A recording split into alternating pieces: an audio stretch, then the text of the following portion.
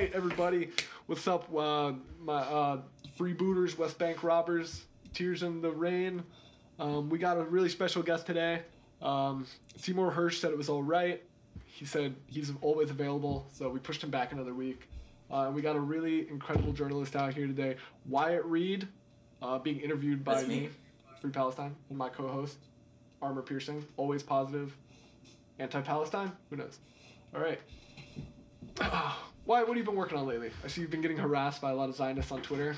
Yeah, I get harassed on Zionists by Twitter. That's pretty much it. That's the main thing I've been working on recently, just being annoyed and harassed. And have you noticed any new arguments lately? I haven't really seen anything new. I think they've been jumping into the... Like, I feel like the Palestinians are just illegal immigrant Jordanians kind of fell off for a bit, but I've been seeing that more. Like, you been getting hit with anything else? Like, self-hating Jew, that's classic, but like... That's a classic. It's a classic. And I'm loving this, like, return to, like, 2015 era Tumblr discourse about how, like, Jews are actually the real indigenous Palestinians. Yeah. And therefore, Palestinians are settler colonialists. I'm just a little soft Zionist. Don't touch my belly. Small Zionist boy. Yeah. A little small bean. Yeah. One of the main reasons I got you here is because I was very impressed hearing that you were down in Colombia covering the protests. I think 2018? 2018? Is that right? That I was in Colombia covering the protests? No. That was last year. Oh, I don't know what year it is anymore. But yeah. No, that was, sorry, not last year. That was this year. Excuse me. Oh, yeah? That was this year. That was like 4 months ago. You were in Bogota, right? Jesus, dude. Yeah, so mainly I was in Bogota, and I wanted to go to Cali, but I was unable to make it there. It was going to be like a big pain because at the time, Cali was essentially inaccessible. They had just shut off flights. That's where a lot of the shootings were, right? Like the security force shootings. Right. That was the main, sort of the focal point of all the violence was Cali because, you know, it's working city. It has this long history as such, you know, being kind of the most working class city of all these also the Cali cartel, main ones. I've heard of that. That's from there, right? Yeah, but between Medellin, Bogota, Cali is like one? where... Yeah. What's that? They all have one? They all have their own hometown cartel? No. Okay. Yeah, no. Not that bad, thank God. That's good. But good for them. Can you just give us like an overview of the situation? Like, who's in charge of the current government and why are the protesters? Like, why were they pissed off? I assume it was a confluence of economic factors, but if there was any impetus. Sure. I mean, Ivan Duque is nominally in charge of the Colombian government. Mm-hmm. A lot of people will say the person who's really in charge is Alvaro Uribe. Interesting. Right? Who, last president, who effectively he controls Ivan Duque in most meaningful senses. Ivan Duque isn't really his own independent actor. His entire political career came about really as a result of Uribe and the Uribistas of the I hesitate to call it a movement, but really, you know, the sycophants that follow behind. What sort of right-winger is he? Is he like more of like a squealing hog type, like a Trumpy guy, or like a more... Well, it's interesting because Duque was actually... Trump mocked him very openly, you know? He was kind of calling him like a pussy, like, you're not man enough to drop... glyphosates on, you know, the indigenous population, on the rural workers. Like you're like such a pussy that he wasn't, you know, willing to do it. Was that correct? There was this open, there's an open mockery of him for, you know, not being willing to commit crimes against humanity, you know. But he does, right? He does. But he does, right? Yeah. He does. It's just, you know, there was this brief moment in time when it was not sufficient for Trump.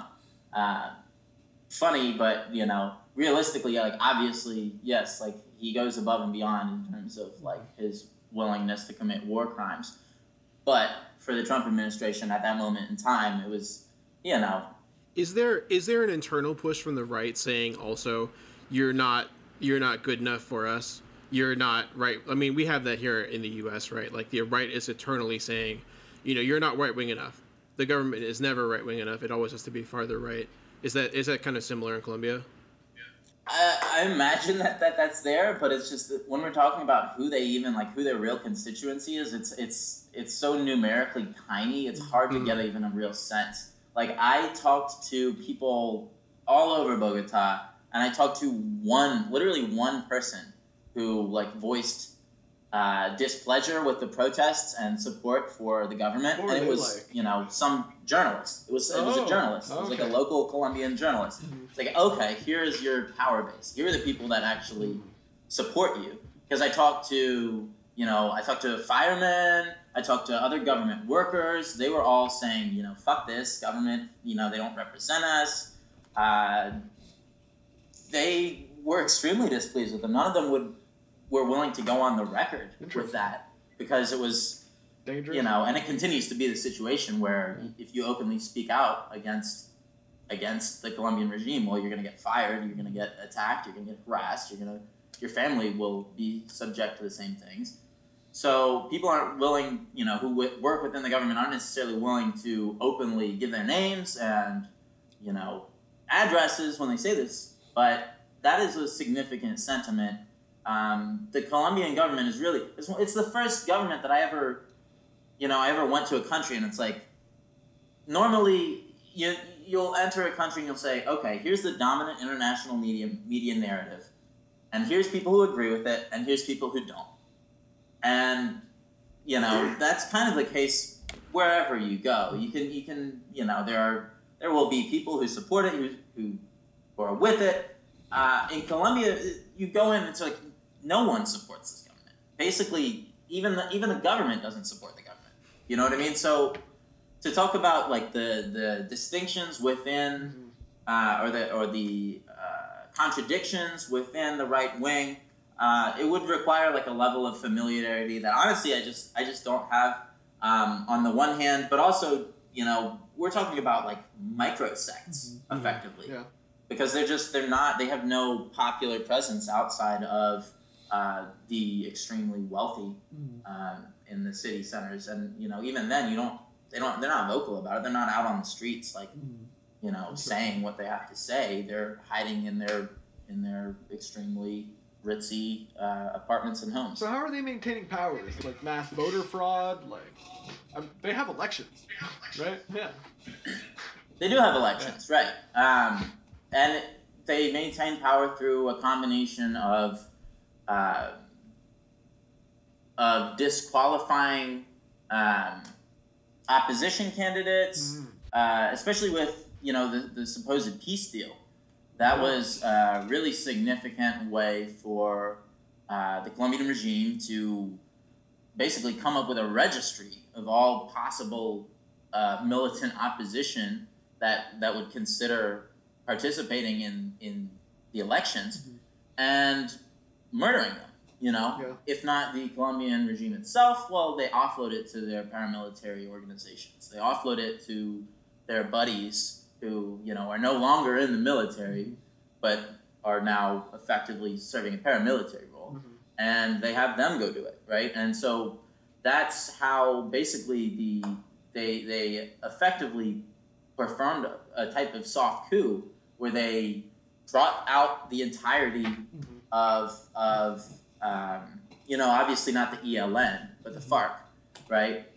The vast majority of the FARC, all of those except for the small minority that, kind of sensed what was going to come and understood that this was a trick. They got them to lay down arms, to come out into the open and take up the electoral struggle, and then they just immediately murdered them. Yeah, I remember when that happened, quite a few years, 4 or 5 years ago, something like that. And from what I read in the news at the time, not being too aware of the situation, it seemed like it was a very one-sided peace deal that was immediately reneged upon by the government.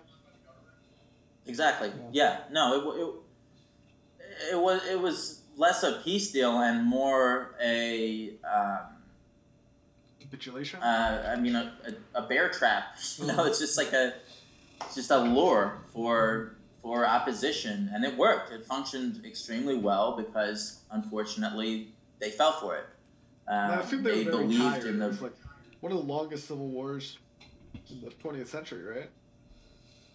Yeah, I mean, it depends on how you calculate it, but it's either been going on for 30 years or 50 even, by sort of some metrics. And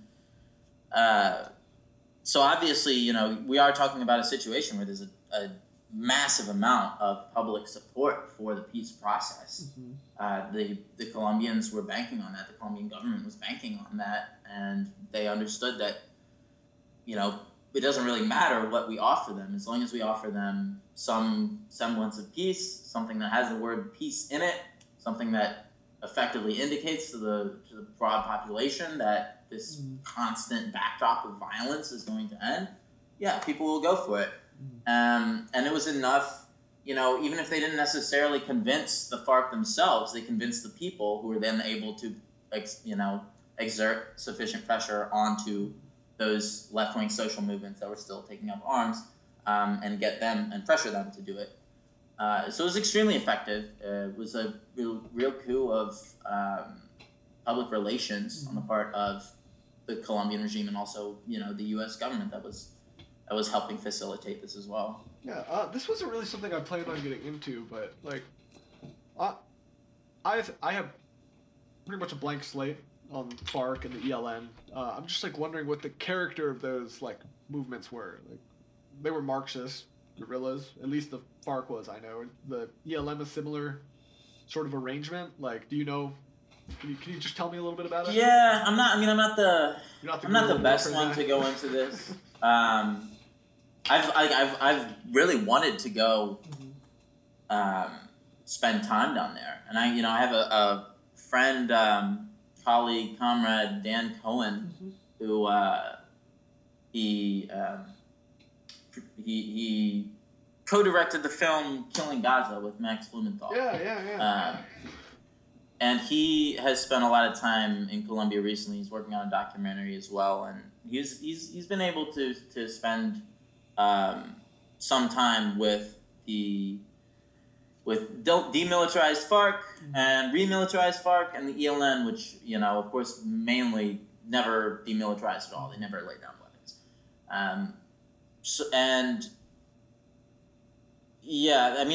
That's I'll get you in touch with him because he can definitely speak to this a little bit more. Yeah, I'd love that. I look forward to thoroughly seeing that documentary as well. Yeah, okay. Well, I guess we also had a lot of questions just about the heuristics of your journalism and how you are avoiding becoming a necrotic ghoul stenographer for the most, the deadliest people on earth.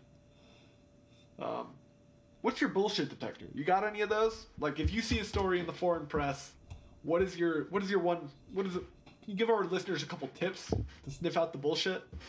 If you hear the words democracy promotion, your ears need to perk up. If you hear the words National Endowment for Democracy, USAID, International Republican Institute, you need to perk up. And it goes beyond that, right? It doesn't have to be specifically funded straight up by the U.S. government or by the CIA or by some CIA cutout, right? It can be the Open Society Foundations, right? The Soros money. Yeah. That was a major source of funding for a number of opposition organizations in Nicaragua, for example. Yeah, but of course in Venezuela. I'm not sure about their activities in Cuba as much, but I'm sure they tried. Probably threw some money at that wall, see what stuck. Well, it's a little harder, but definitely. it's a little harder to get money into Cuba just if you have no prior history of doing it. But now, realistically, Venezuela and Nicaragua have kind of come up to that same level of okay, anyone who's a foreigner who's trying to bring in over $10,000, we've essentially instituted our own version of the Foreign Agents and Relations Act, right? We've instituted our own FARA. We have our own little... Are they allowed to do that? What's that? They shouldn't be allowed to do that. Are they allowed to do that? I feel like the president should intervene. It turns out that sovereign countries are indeed allowed to legislate within their own borders. Huh. But It's news to me, man. News to me. Yeah, so I'm assuming do you spend a lot of time with, well, probably not a lot of time, but I'm assuming you spend some time with more mainstream journalists at, the White House Press Club or the Langley Press Club where we're recording right now? Yeah, I mean, I certainly try not to. I'm not asking you to name any names, but these. No. There's a lot of ideological conditioning going on, right? Like, do you ever see people at different stages of that before they end up doing Russiagate shit? Like, you ever try to warn off any young journalists or anything like that, or see, just any crazy shit? Like, how true believers are these guys? Like, what's Don Lemon thinking? Don Lemon's thinking what he's paid to think, man. Mm-hmm. And all these young journalists are gonna think what they're paid to think. Or they're going to think. That's what I've been thinking about. I'm like, they just, they know what they need to say to get that, promotion, right? Where do you think you're gonna get a job in media?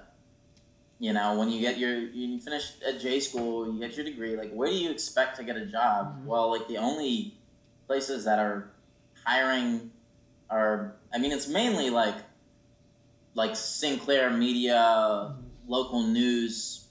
That's where most people are gonna get in, and it's some of the most pernicious sort of environment for any budding truth teller, right? Because you're essentially forced to become a police stenographer.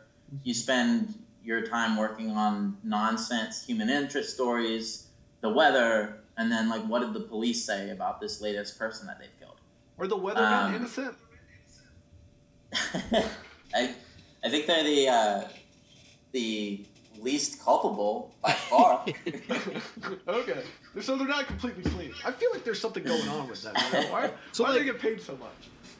On the other end of that, though, what are the benefits to? What are the cool things that you get to do as someone who's looking at journalism from more, I don't know, anti-imperialist lens, who is, shit. We spoke a little bit before we started about, you getting harassed by, Zionists. I can't imagine that you report on anything that goes against the mainstream narrative that you're not going to get harassed by whatever group. We talked about right-wing Colombian being not very a big group. I personally, in Chicago, ran into so many right-wing Venezuelans. They're everywhere. Yeah, I know quite a few right. I was at this rave one time, and I was looking for someone, and in one room there was a rave going on, and in the other room it was soccer fields, and everyone was playing soccer. And I walked over there and I sat down and we got some soda pops because there was a little stand selling some stuff there. This was an indoor soccer field. We started talking. Indoor soccer field, really brightly lit. Yeah, and in one door over was a rave going on. It was a nice setup. And so we walked out of this rave and we sat down at this table and we started talking with these dudes and we had a nice conversation. And then they brought up they were Venezuelan, and the person I was with oh man. Yeah, for where Hugo Chavez is, right? And these dudes, I swear to God, a whole table of dudes just went and turned the other direction, looking, and would not say another word to us. And I bring up anything. I talk with some old high school and college friends on Facebook, and invariably, if I mention something about Venezuela, someone's going to show up in the comments against me, or talking about how Maduro is a piece of shit and the country's horribly run and everyone's eating garbage out of trash cans or whatever, right? And it's how what are the good parts? Well, what are the good parts of doing this? Why would anyone do this if they weren't a pure glutton for punishment like I am? Are you a why junkie? would you do anything? Are you an adrenaline junkie? Do you want to die? Are you sad a lot? What's up? What's up? I'm serious. Yeah, something's wrong question. with you, right? To be doing this to yourself. It's fair. Why would I want to subject myself to to the terrible living conditions that U.S. sanctions inevitably create? Mm-hmm. A fair question. And Venezuelans are funny, right? Because we're talking about Colombians. When you talk about the Colombian diaspora, it's pretty liberal. It's like less left-leaning, and like, you know, because the protest this year, you know, there was obviously a corresponding protest happening right here at the Colombian embassy, which is like literally a half block from my apartment. You know, I live like right here, right off DuPont Circle. Producer bleep that. Don't give away your No, location. fuck it. I'm only living here 2 more weeks. Okay. Let them know. Okay. Yeah, well, now they got a timetable, man. They know when you're leaving. Okay. And also, incidentally, this same apartment, the previous tenants were actually some of the so-called advisors to Carlos Vecchio, the supposed Venezuelan ambassador to the U.S. that was appointed by Juan Guaido. So I'm living in an apartment, and that shit's bugged. They probably have a better mic than you do in there. That's good. Well, so I figured, like, first of all, you know, they got kicked out because they didn't pay the rent, which is just a classic right wing. So like, they refuse to fucking pay for anything, even when it's like cheap, even when they're getting a deal. Yeah, they just, you know, fuck you, I got mine. And they were like literally like hightailed it out of here, you know, ran away, but they left their Netflix subscription logged in. So I have not, like, 3 or 4 times, I think it was 3 times, that I changed the username from Francisco to Ojos de Chavez, which means Eyes of Chavez. I don't know how to explain this to non-Spanish viewers, but it's, yeah, this guy got the sense that he was being, like, tracked by Sabine or something, and he was just being, like, trolled by me, but... That's dope, dude. You're doing the real work. So that's what you get out of it. That's what I'm hearing. This is my main satisfaction, is being able to, like, troll these, like, utterly fucking despicable human beings that stand for nothing other than, like, I mean, they're like pigs at the trough, just, you know, like, eating up as much of Venezuela's public funds as they possibly can, and then using the remainder to try to sue other countries to steal Venezuela's reserves there, like they're doing in the UK, trying to steal the gold, you know, from the Bank of England. They're using the profits that they stole from the US to do that same shit. I was on a really long drive recently, and we drove by like a massive Citgo like refining plant in like New Jersey, and I spent. Well, my girlfriend was in the like in the passenger seat, and I'm just like, Google Citgo. Who's the board of directors? Where's the money going? I was trying to figure it out for like 45 minutes through New Jersey. Spent the whole time through New Jersey trying to figure out where that money's going. Like, it's crazy. Like the amount of money that like where. It seems like the stock price is just going and that money's like in reserve. Well, they stole it. Yeah. The opposition stole Citgo, right? The U.S. government, rather, in conjunction with the opposition, they stole Citgo. They literally just like robbed it in broad daylight. You know, they just I remember when that happened, and here in the suburbs around Chicago, they just put up a tarp over on top of the Citgo with the new. I think it's called. I think the new one is a Ramco or something. No, that's well, they're still using the same name, you know. Anyway, they consider themselves the legitimate local Citgo locations. Oh yeah, that's probably how they got some cash injection, because I think a lot of the profits are still being held in like an escrow account or some bullshit. But like the executives are making money, and there's like a Canadian company like suing Citgo for the ability to like sell off a bunch of shares right now because they can't actually sell it. Crystal X. Yeah, and like they're trying to get the shares sold off, but the guys who stole it don't want to sell off the shares under like the assumption they'll become the leadership in Venezuela. Is that correct? Well, yeah, and then they they want to give away Venezuela's wealth, right? It's a lot of so they want to give it away to the creditors that are trying to steal it, but then they realize at a certain point, if we just give it away to the creditors, then we have nothing to give to Juan Guaido and like the fake coup government in waiting that we have like generated out of nowhere. So, I mean, they ended up shooting themselves in the foot with it. Yeah, it's very interesting struggle. They really can't figure that shit out. It's a whole big can of worms.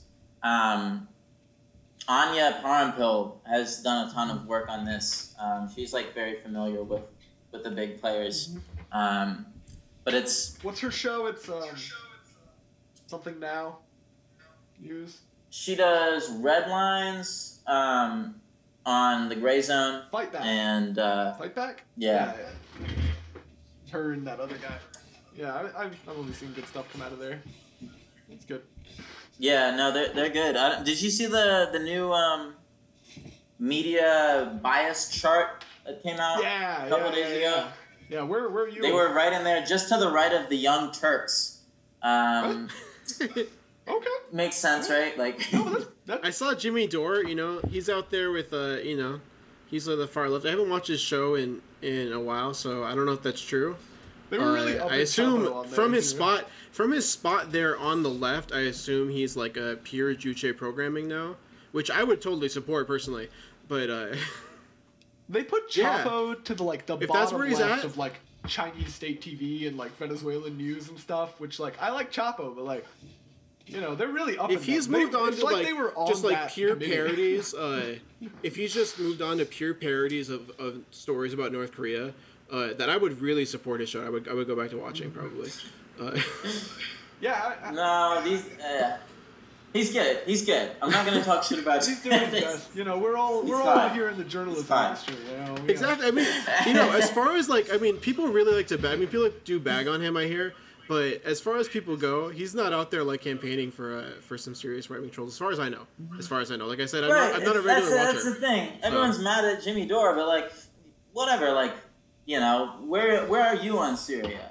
Where are you? Yeah. He's not MSNBC too. He's not also he doesn't have 100 million viewers or something. I don't know. He doesn't have 5 million nightly watchers or something like some of these cable news programs. He might. I don't know. He has he has a lot of viewers. He's got about half as much as we do. So okay. Yeah. I mean, he has 10 times more viewers than the Young Turks, and they're somehow treated as the consistent viewers who watch.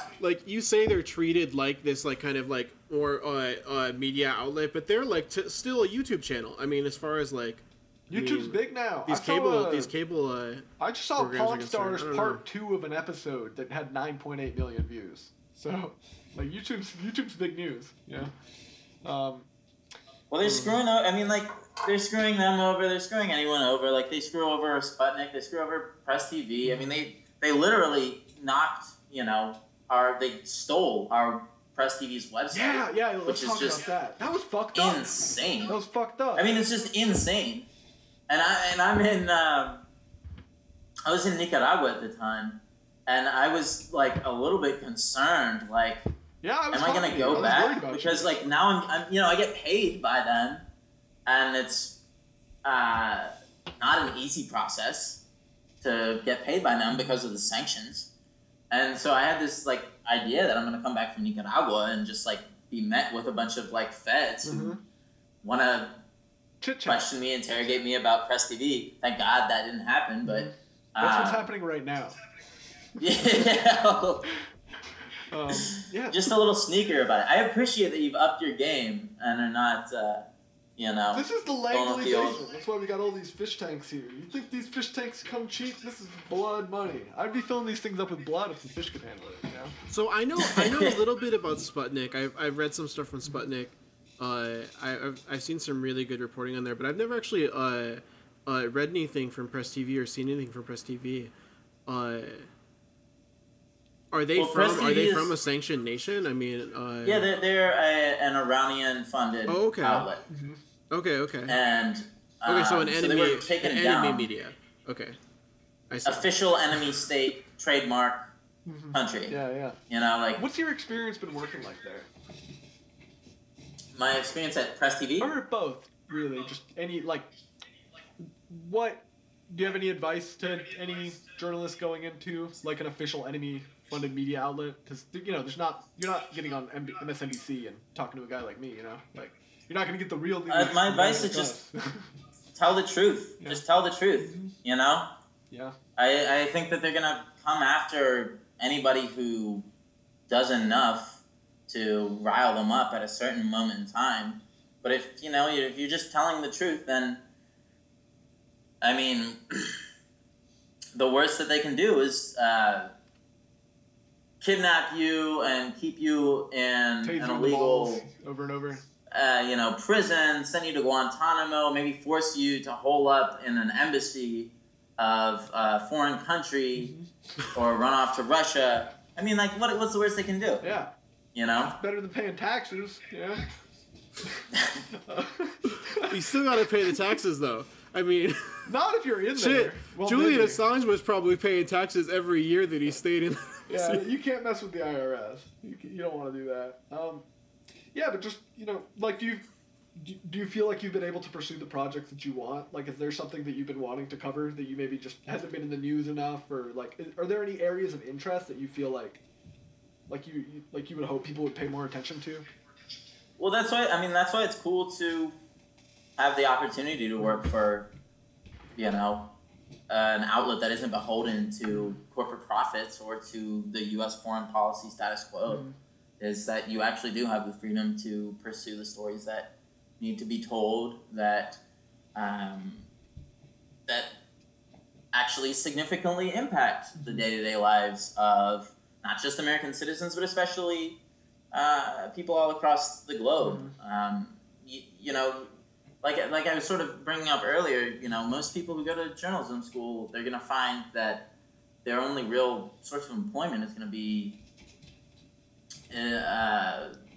you're going to find out very quickly that you're either working for these local corporate media outlets, or you're writing on Substack, or you're writing for, or you're working for one of the big boys if you're lucky, right? You're working for CNN, MSNBC, NBC, ABC, Fox News.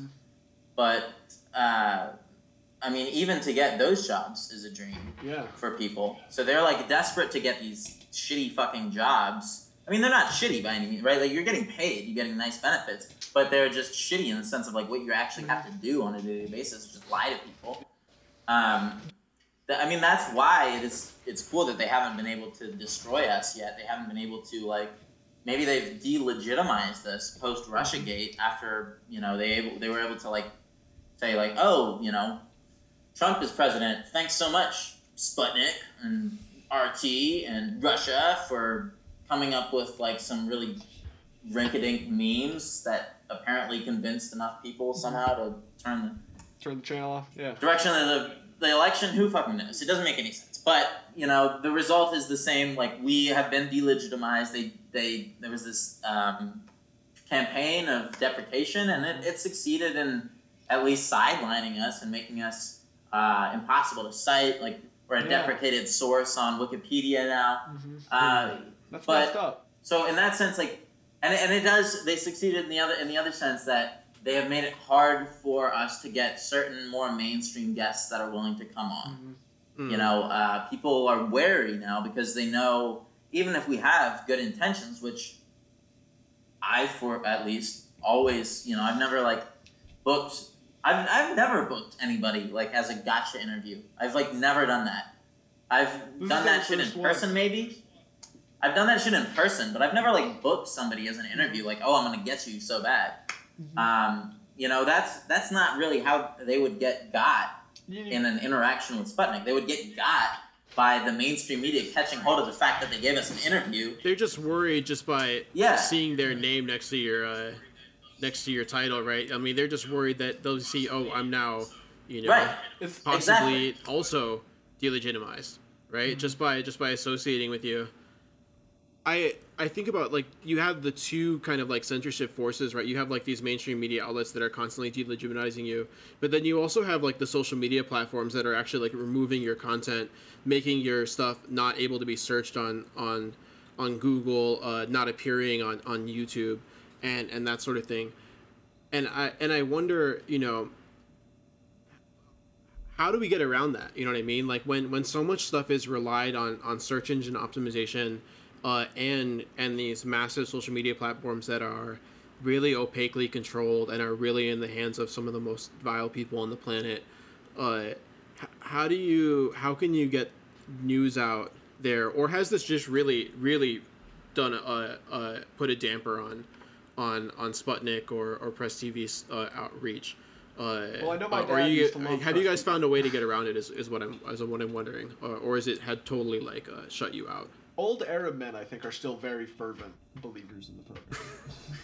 I mean, that's the thing. Like Press TV, it's not like you know, my coworkers or colleagues or the people that I went to school with necessarily. Most of them were watching that on a day-to-day basis.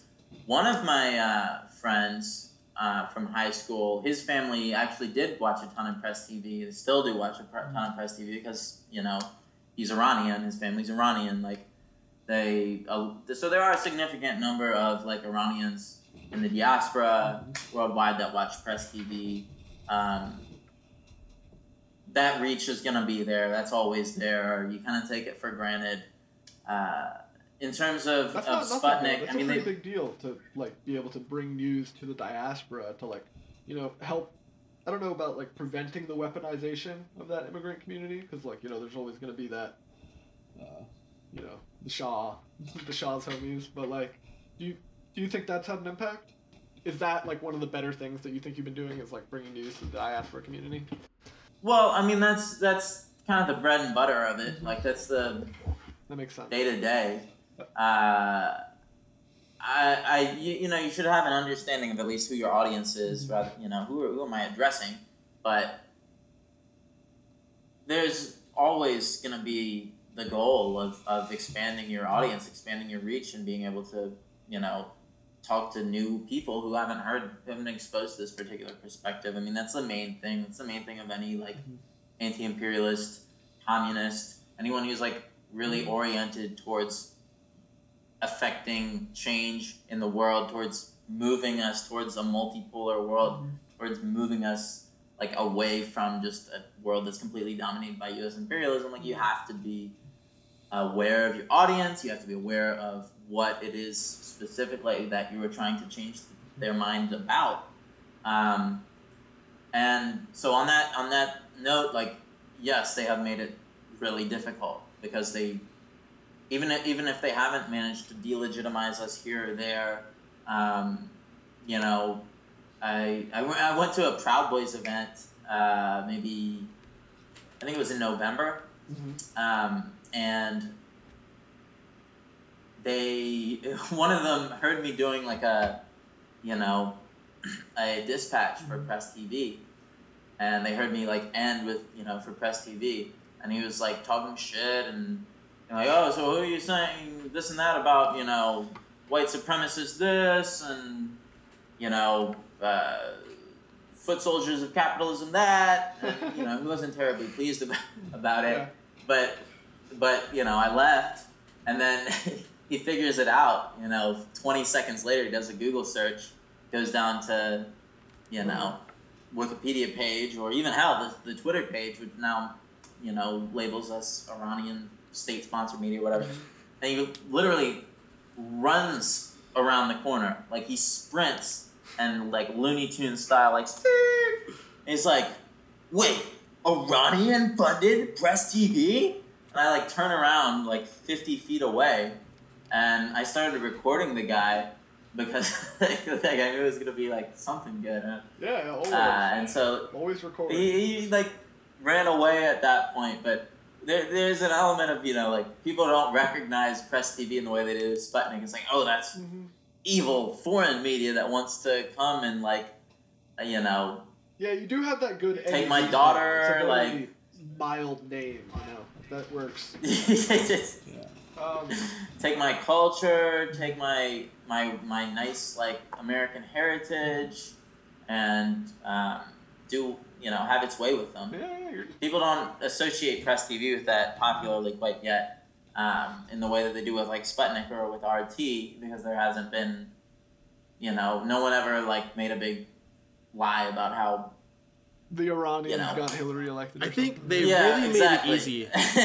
RT really made it easy by calling themselves Russia Today. Yeah. And Sputnik RT. Also not an English word. In like 2014, I was like, you know that's Russian propaganda, and he's like, shut up. I'm watching the news. If you name your paper though a word that's not English, automatically people are not going to like it. Yeah. Sorry, that's just the American mindset. So, you know who's pretty good? France 24. France 24, I've never seen them do a hatchet that's job. an English word. They didn't call it Francais 24. I'm sure you know their coverage of Mali is not good. You know, I'm sure anything. Their Latin American coverage is very hit or miss. Yeah. Mm. I mean, they're France's public, they're France's NPR or France's VOA more accurately, but like. The reporters are homies. They love Palestine. They're like all Arab guys. I don't know why. They're good on Palestine. Yeah. They've had good homies on for Bolivia. I saw them put Oli Vargas on. Oh yeah. At one moment. Yeah. No. Like they've done good interviews. They're not morons, and some of them have consciences, but they are still at the end of the day like a state-sponsored outlet of I've always been more of a I try to focus on the journalists. An imperialist nation. Like I don't really care about outlets. Like I think that's kind of how you've been able to get more reach, and like you and like the other people in your milieu, like Nate Wallace or whatever. Like you've built reputations for yourself as like honest journalists, and like I don't think it really matters where you end up working at the end of the day because people know that you're gonna be representing the facts. Like that's how Seymour Hersh can be like, I have a confidential source, I'm not going to give them up. That you got to build that reputation. It is pretty useful though to have some places that will hire journalists that that aren't just regurgitating, that aren't police stenographers that like was brought up. I mean, like it is really useful to have those places around because and it flows up. Like people read. It seems to be there is some market for that, right? There, you mentioned Press TV, but RT, when I was first getting into kind of like left wing politics, right? I mean, RT was a big influence on that, and having a spot where they actually where they actually platform some of these ideas, I think is really really important. And they have Anders Lee, the Kratom King. Anders Lee, I mean, that show he was on, that comedy show, I was really into for. Yeah, he's good. He's good. Yeah, I mean, RT is I can't talk shit about RT. Like it's your job. We're not going to do that. At least they platform anti-imperialist voices in a way no one else will. I will say it's like sad because like I have a number of friends who used to work there who are communists, anti-imperialists, however they self-identify. And they kind of got pushed out after the foreign agents relations shit, after the FARA bullshit, this tidal wave of nonsense. They were forced to basically find a U.S. owner and I didn't know that happened. The guy is a little bit more right leaning, and you can see that in the coverage, and it's reflected. Pretty clearly in what they cover or won't cover. But, all the same, it's like, at the end of the day, I mean, they're still doing extremely important coverage. They're still covering events that no one else is going to cover, especially, when you look at, like, the Afghanistan coverage. Who else is in Kabul at the airport talking to the Taliban and, like, just taking stock of the various military hardware that was left behind? Like, no. The Americans are gone. Or the VOA is gone. The babushkas. What they think about the neighbors. Nobody else is covering that. Not necessarily their Milo, but anybody who can cover it even a little bit, I think has an impact. Because like those old ladies know what's up. The FARA stuff has had a huge impact on like people's livelihood, just people being able to make a living doing this sort of work. See, that's a good question. Oh, totally. Yeah, which is why, I mean, you see in basically the non-aligned world, you see in Russia and China and all the Latin American countries, Cuba, Venezuela, Nicaragua, that are under threat, you see this very tit-for-tat legislation that effectively accomplishes the same thing. They said, like, okay, you guys are going to introduce these new double standards that say, people can't work for foreign-funded media without basically, like, copping to being some kind of spy. Yeah, and that removes a lot of your access to, like, senators, Totally. that kind of thing. Right? Totally. Because now, you're like people, even this week I've had multiple people back out of interviews. Mm-hmm. Multiple like I was trying to get interviews for segments on the 20th anniversary of 9/11. Multiple people who told me either openly or I just kind of sussed it out, like, yeah, I want to do an interview with you. Wait, actually I can't. Mm-hmm. Why can't you? I don't have the time. People don't always say Mm-hmm. exactly what it is. Sometimes they do, but mostly they try to be polite. Yeah, and they're not even it's just there's so much pressure on people to not do that too. It's just not everybody can take the valiant stand. It's hard. I get it, and that's how they get you, because even well-meaning people will end up drifting away from these sources, and they end up in another milieu of a much more centrist. Because you don't want to be dismissed as some crank, some conspiracy theorist, or some dupe of Putin. Which is exactly how the smear functions, and it works pretty successfully. Mm-hmm. But I would say that it hasn't, it certainly hasn't destroyed anything. And one thing that is really worth noting is that this, we're in the American bubble, the U.S. bubble, but when you go to Latin America, Sputnik is a very well-respected news source. And most of the rest of the world, too. Europe, for sure. And Press TV is the same way. This... Because Russia's right there. Disparagement campaign. You can't just ignore Russia. Right. But even Press TV, in Europe, they have considerably more access to public figures because they haven't been the subject of these campaigns to delegitimize them. Yeah. In nearly the same way that's happened here. Al Mayadeen, I think it is, the Lebanese, Shia, maybe Hezbollah, outlet. That's illegal to have played in the U.S. A man was sentenced to a pretty long prison sentence for trying to stream that out of a Arabic language, radio or TV station in New Jersey or something. It's pretty messed up, but it's a very popular news station. Otherwise, they have British MPs on there every week. They've got a bunch of. They're legit, man. I can't remember if I've been on or not, but none of us have been on. None of us have watched it. None of us have streamed it. I mean, they're fucking good. Yeah, they know what they're doing.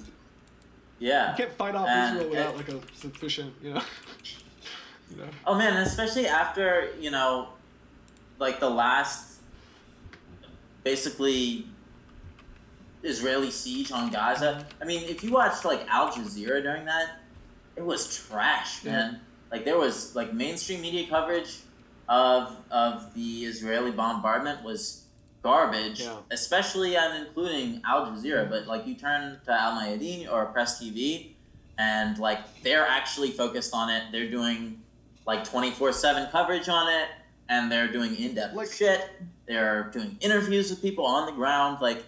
You can't compare the coverage, honestly. It pisses me off. I've identified, I'm sure this isn't novel, but I've identified this thing where it's the only Palestinians to get interviewed, other than maybe a 3-second clip of Abbas, is just a child who just had their house blown up, or an adult who's seriously wounded. You've never heard an actual official or a foreign press secretary, because every group in Palestine, the PFLP, Hamas, everybody, the PLO has its representative, the UN representatives, none of these people ever get interviewed, ever, on... Well, I remember this was kind of an issue at Sputnik. I mean, it wasn't an issue, but among, when I was producing By Any Means Necessary, a radio show that they put on, I went up to the hosts and I was like, hey, so I have the contact information of a guy named Bassem Naim, who's a spokesman for Hamas, right? And it's let's get him on. And the hosts were kind of I don't know about that. I don't know if we can do it. I'm okay, well, I'll go talk to the boss and figure it out. He's well, Hamas is not a terrorist organization according to Russia. And said, all right, like, let's go get the guy. I think it was and, to me, who put it's out that statement after the FBI entrapped those, like, guys with learning disabilities into thinking they were going to work for Hamas. Hamas, like, put out, like, a very cordial, very upset statement that was like, we don't do foreign terror attacks. Why are you defaming us? Like, FBI, you can't be talking shit about us like that. Like, we do stuff. Like, you can talk about that. Like, we're going to take credit for that. We're like, we're not training Hicks to, like, make their ARs fully automatic. Like, that's ridiculous. Yeah. No, it's insane. I mean, that never made the news either. That was very disappointing. Yeah. Not at all. Yeah. So. It's like it's like the Saudi shit. They can just lie, and no one ever cares. Like they released these new documents today. They say. I read them. I went through them. There's like nothing new in them. There's nothing that we didn't already know. We knew that. What are the names? Nawaf al-Hazmi and al-Khalid al-Milad, two of the basically advanced guard of the Al-Qaeda hijackers that came to the U.S. We know that they met immediately, effectively as soon as they got off the plane, with a man named Omar al-Bayoumi, and he more or less served as a conduit between Al-Qaeda and the Saudi government. He was in the employ of the Saudi government. Extremely strong suspicions that he was effectively Saudi intelligence. No one has ever confirmed or denied this shit. And of course, they didn't say that in the report that they released today. This is stuff that I'm getting from Max Blumenthal's book, The Management of Savagery. Like the fact that the FBI had extremely strong suspicions. One of their top informants had extremely strong suspicions that this guy was Saudi intelligence. Like, that's not mentioned in the FBI report. How can that not be mentioned in the FBI? If that gives you a sense of the shit that they were redacting and the shit that they weren't, like, they're not telling you anything new in this new document. It's literally just all a big nothing burger. Everything that we already knew. And all the different, it's mostly redacted. Half of it's different individuals' names that we can't know under the Privacy Act, and half of it is different U.S. government agencies specifically coming in, and it doesn't tell you which agency said, we can't publish this, but some other U.S. agency. My big guess in most of the cases is the CIA or the NSA, but who knows for sure. So, you didn't really get anything new. You didn't have anything about the fact that the CIA knew. Oh, they did mention once the fact that they did realize that they were meeting up in Kuala Lumpur. And this was with Khalid Sheikh Mohammed when they were planning what they called the Plains Operation. That was in there. It's very descriptive. It's a very descriptive operation. Yeah. I feel like they could have That was in there, but they didn't tell you the fact that the CIA knew they were there. They knew that they were acting on behalf of Al-Qaeda. They knew that they came into Los Angeles, and they didn't say a fucking word. That's a lot, man. That's a lot. That somehow isn't in this report. Yeah, I wonder if the U.S. They knew all this shit happened, but they didn't. Heel turn on 9/11 and start saying it's good now that Al Qaeda is one of our strongest allies in the Middle East. I wonder when that's gonna happen. Like, these guys, we had some problems, but they were really good at what they did. Maybe we need them on our side. Look, they hit us. We're the top dog. Like, maybe these guys know what they're doing. They need some more funding. Do you remember when? This is 4 or 5 years ago when they were talking about, ISIS is effectively like, say what you will about ISIS, but they can get the job done in terms of Assad. They were, I'm trying to remember, Yeah, there was a lot of, Times of Israel articles about that. Like, what if? I'm not saying we should do it, but, what if? What if these guys are, they'll take out more than one guy at once? 2 birds, 1 stone. Yeah.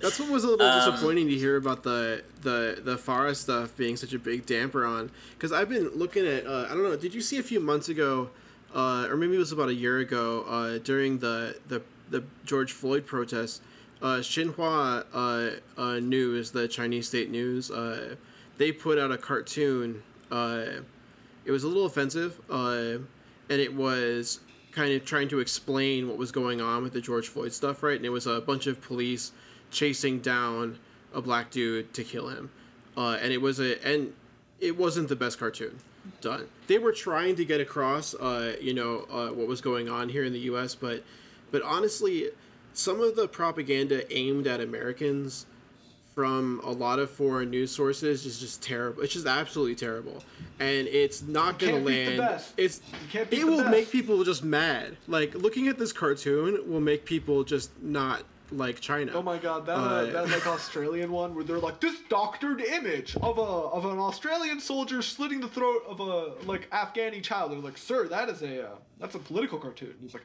why did they Photoshop our soldier doing this? You know, he didn't do he did it, but there were two. And it was misleading. You know, not saying necessarily that like these are like the bad messaging. Or I should say they do have bad messaging. The idea behind it isn't bad. But what they say usually comes out. I think for Americans, it's usually offensive.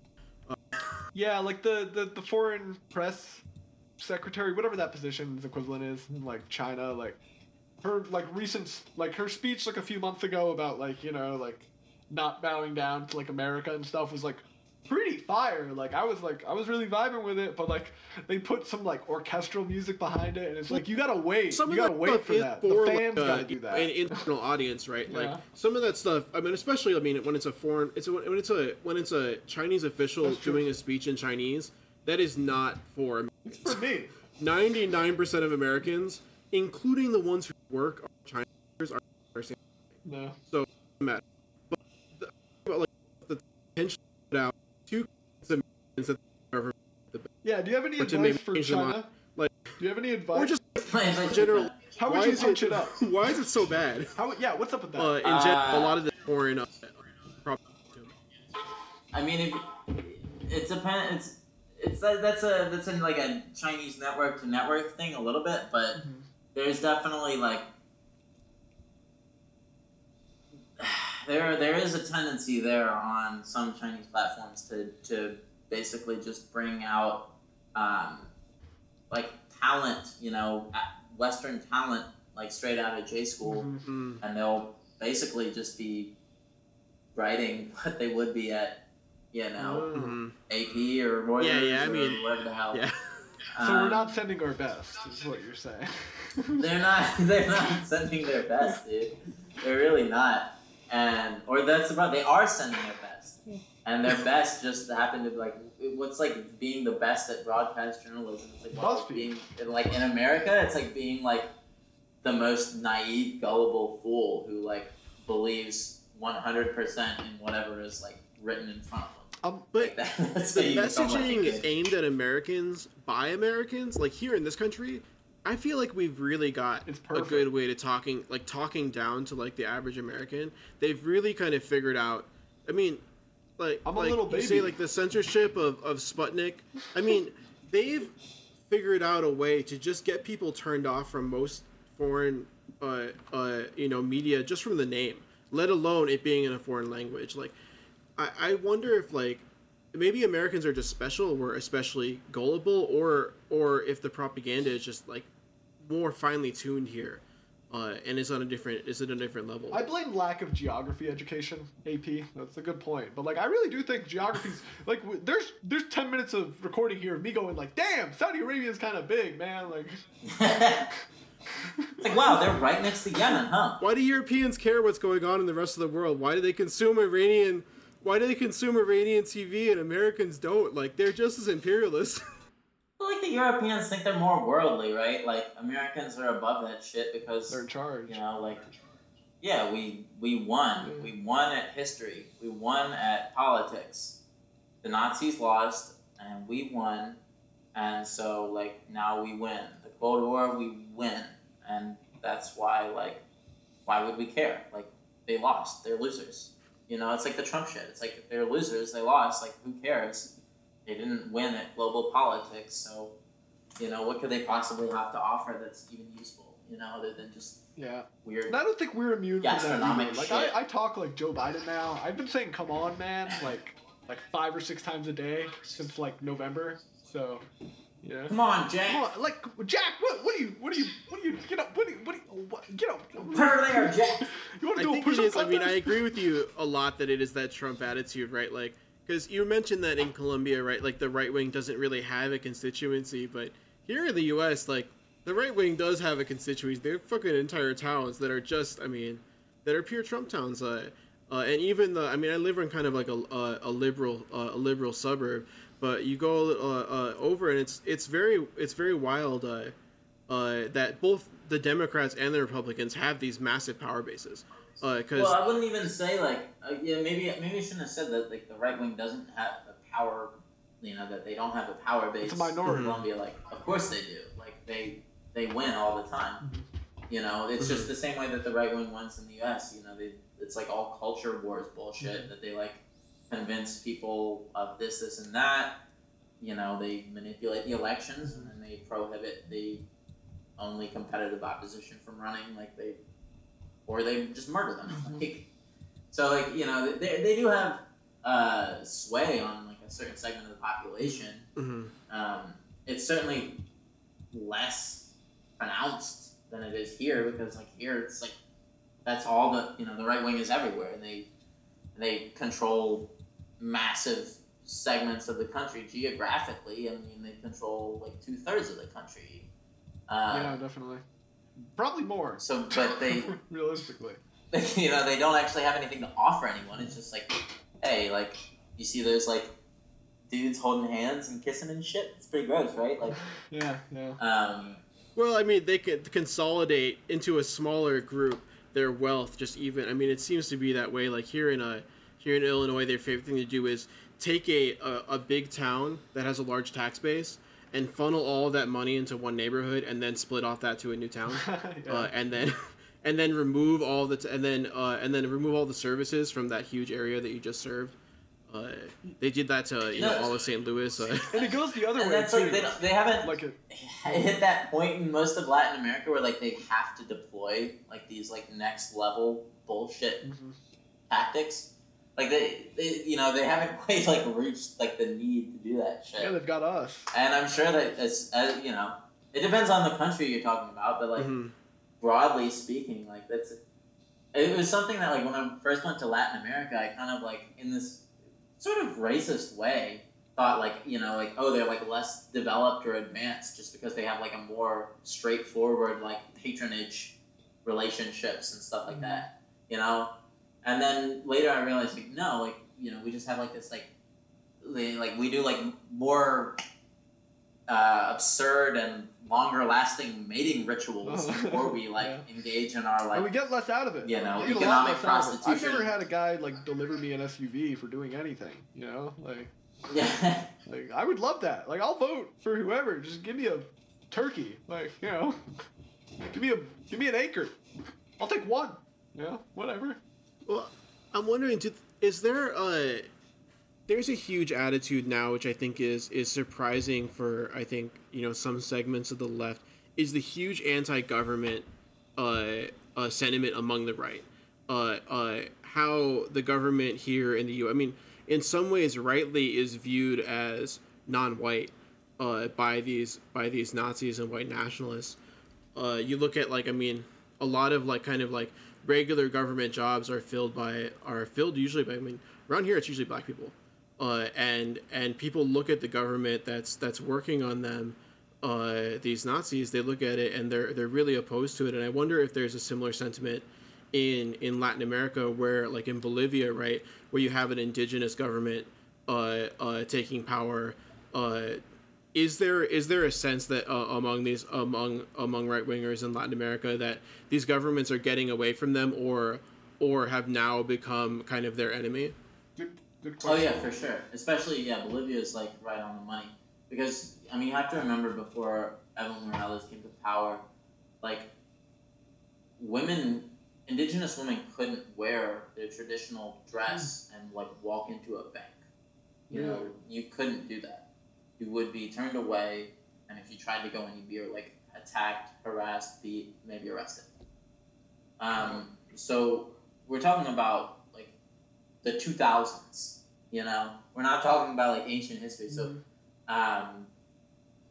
yeah, to say that there's like an element of like whites that are pissed that the indigenous people are finally like getting government jobs, like that's a big understatement for sure. I mean, it was so visceral during the coup, you know, because I went down there in November of 2019, and I actually got down there the day before the St. Cata massacre. Oh wow! So I was around for that. It's heavy stuff, man. Yeah, no, it was horrifying, totally wild. You know, I was there with Camila Escalante, who was at the time she was working at Telesur, and now she has founded Pausetun News. Oh really? Oh wow, that's a big deal, man. That's a big deal. Yeah. So, and we went, you know, to the hospital where the majority of the victims were being treated, and they wouldn't let us in for like half an hour.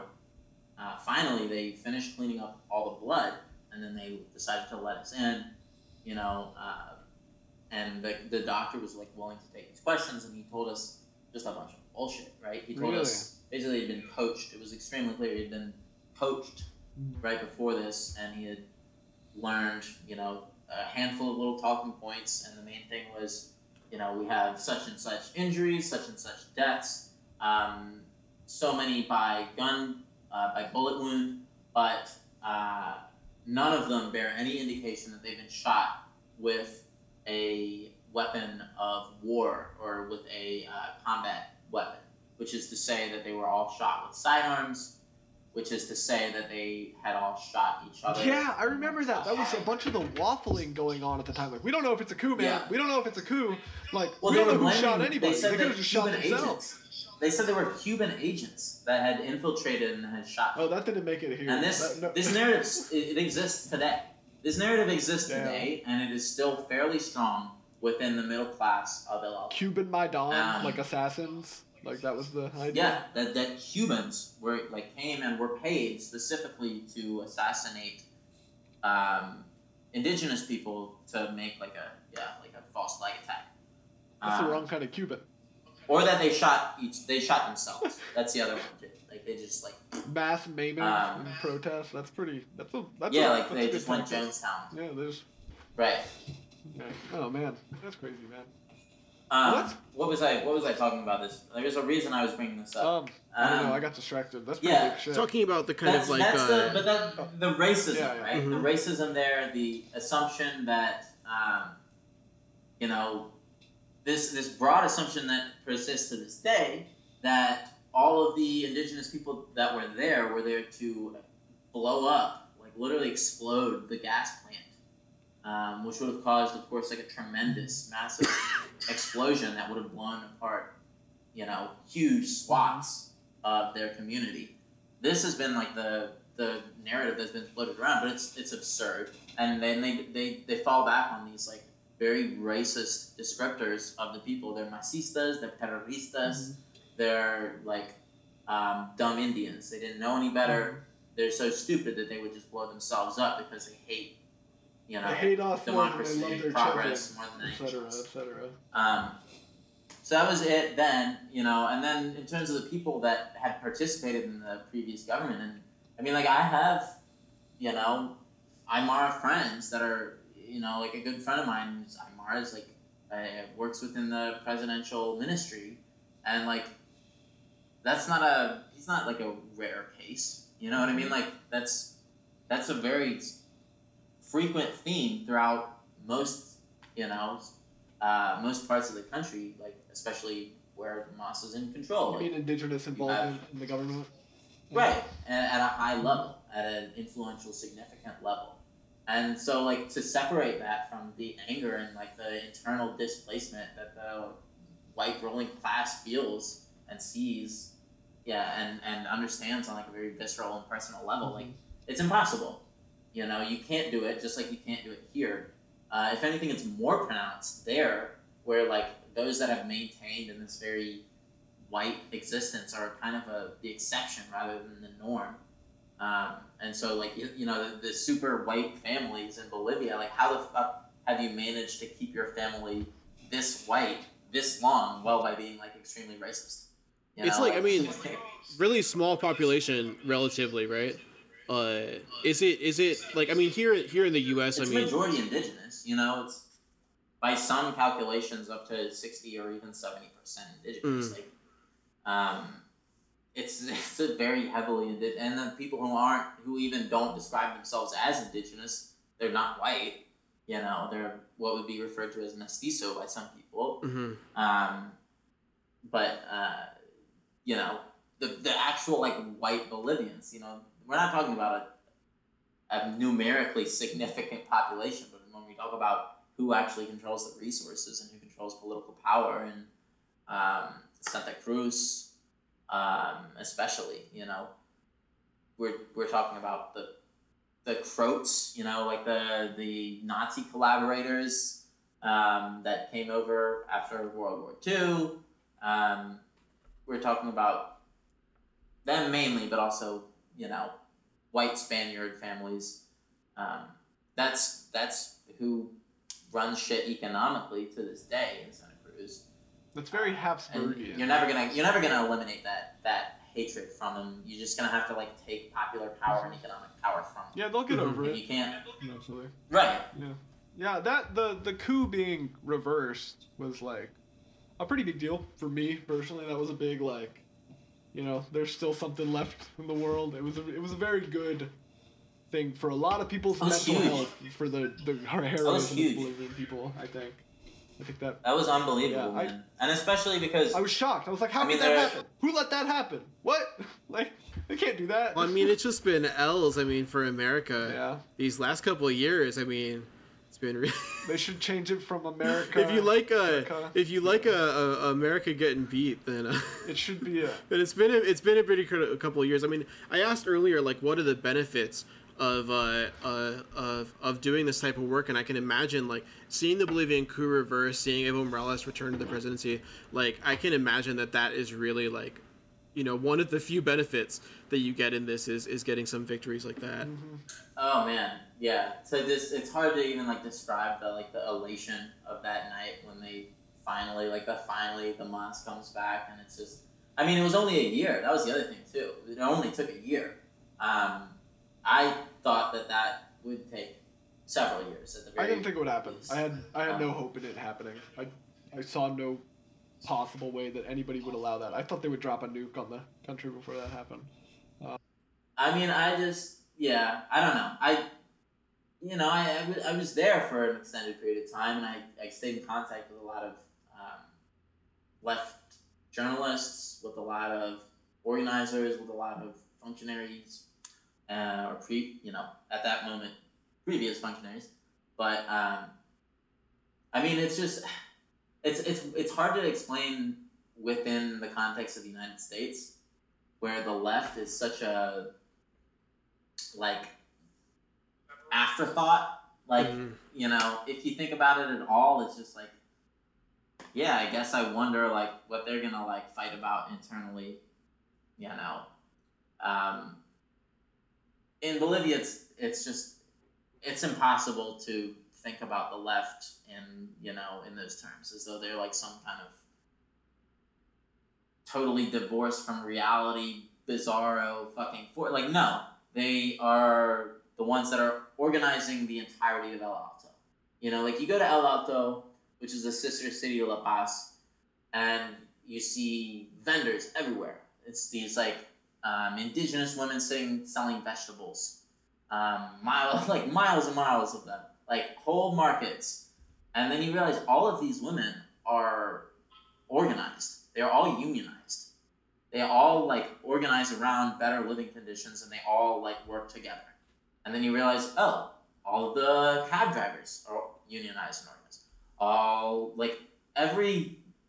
the farmers, you know what I mean, are unionized, organized, like, ready to go. It's beautiful, and, like, that's how they get shit done. And you go down there and you realize, okay, we're having a town hall meeting. We're having, like, what we would understand as a town hall meeting. I thought it was, and we're in the Chapare, we're in the the zona del trópico, like the sort of the mass base of power. I mean, it effectively turned into like a country within a country during the coup because they blocked off all banking abilities. They basically like sanctioned the chapare, and so like you couldn't get money out of an ATM while you were in there. You know what I mean? Like you weren't able to do the normal shit that you would need to do to go about your day because they wanted to make life miserable. So that they just did that with like pure they just kicked the cops out. That's wild, man. They just kicked the cops out. That was it. Wow. They kicked the cops out, and they, a couple police stations got burned.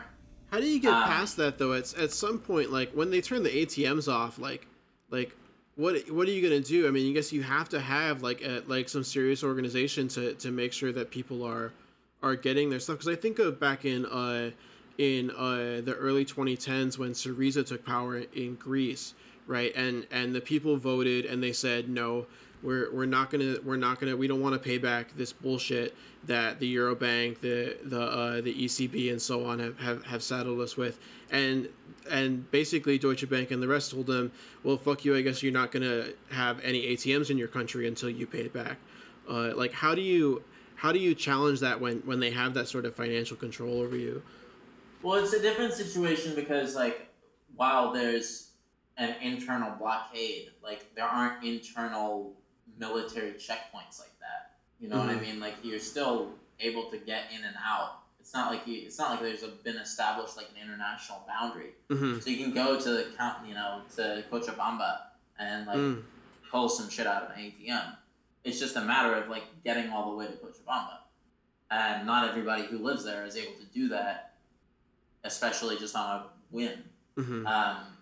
So it wasn't like the end of the world, but just to show you like how far that they were going at that moment in time, it was pretty extreme.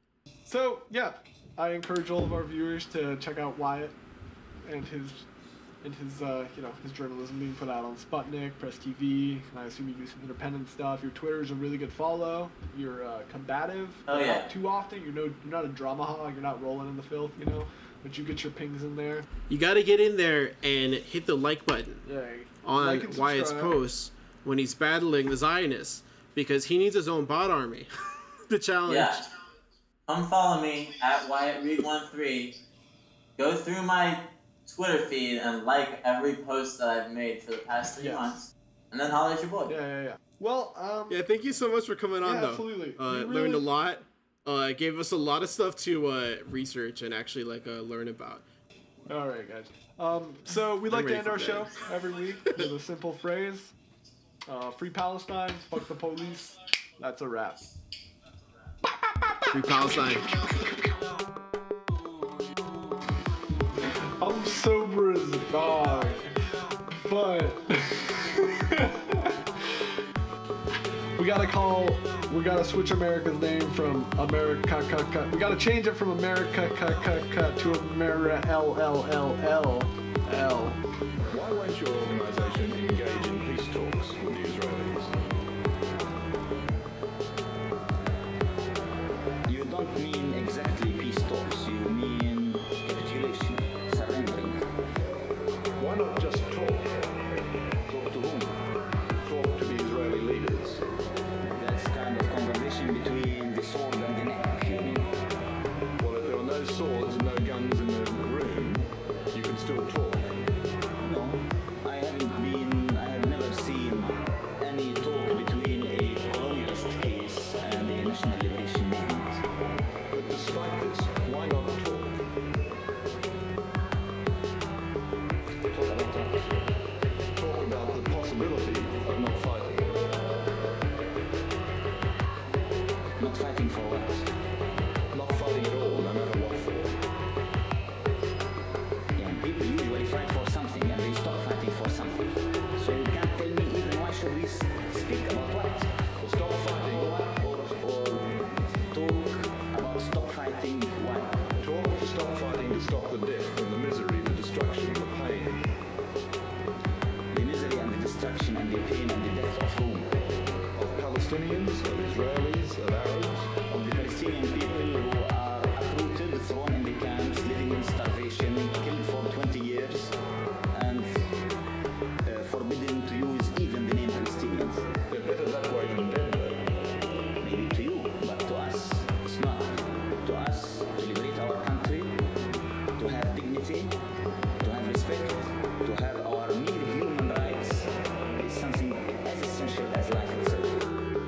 essential as life itself.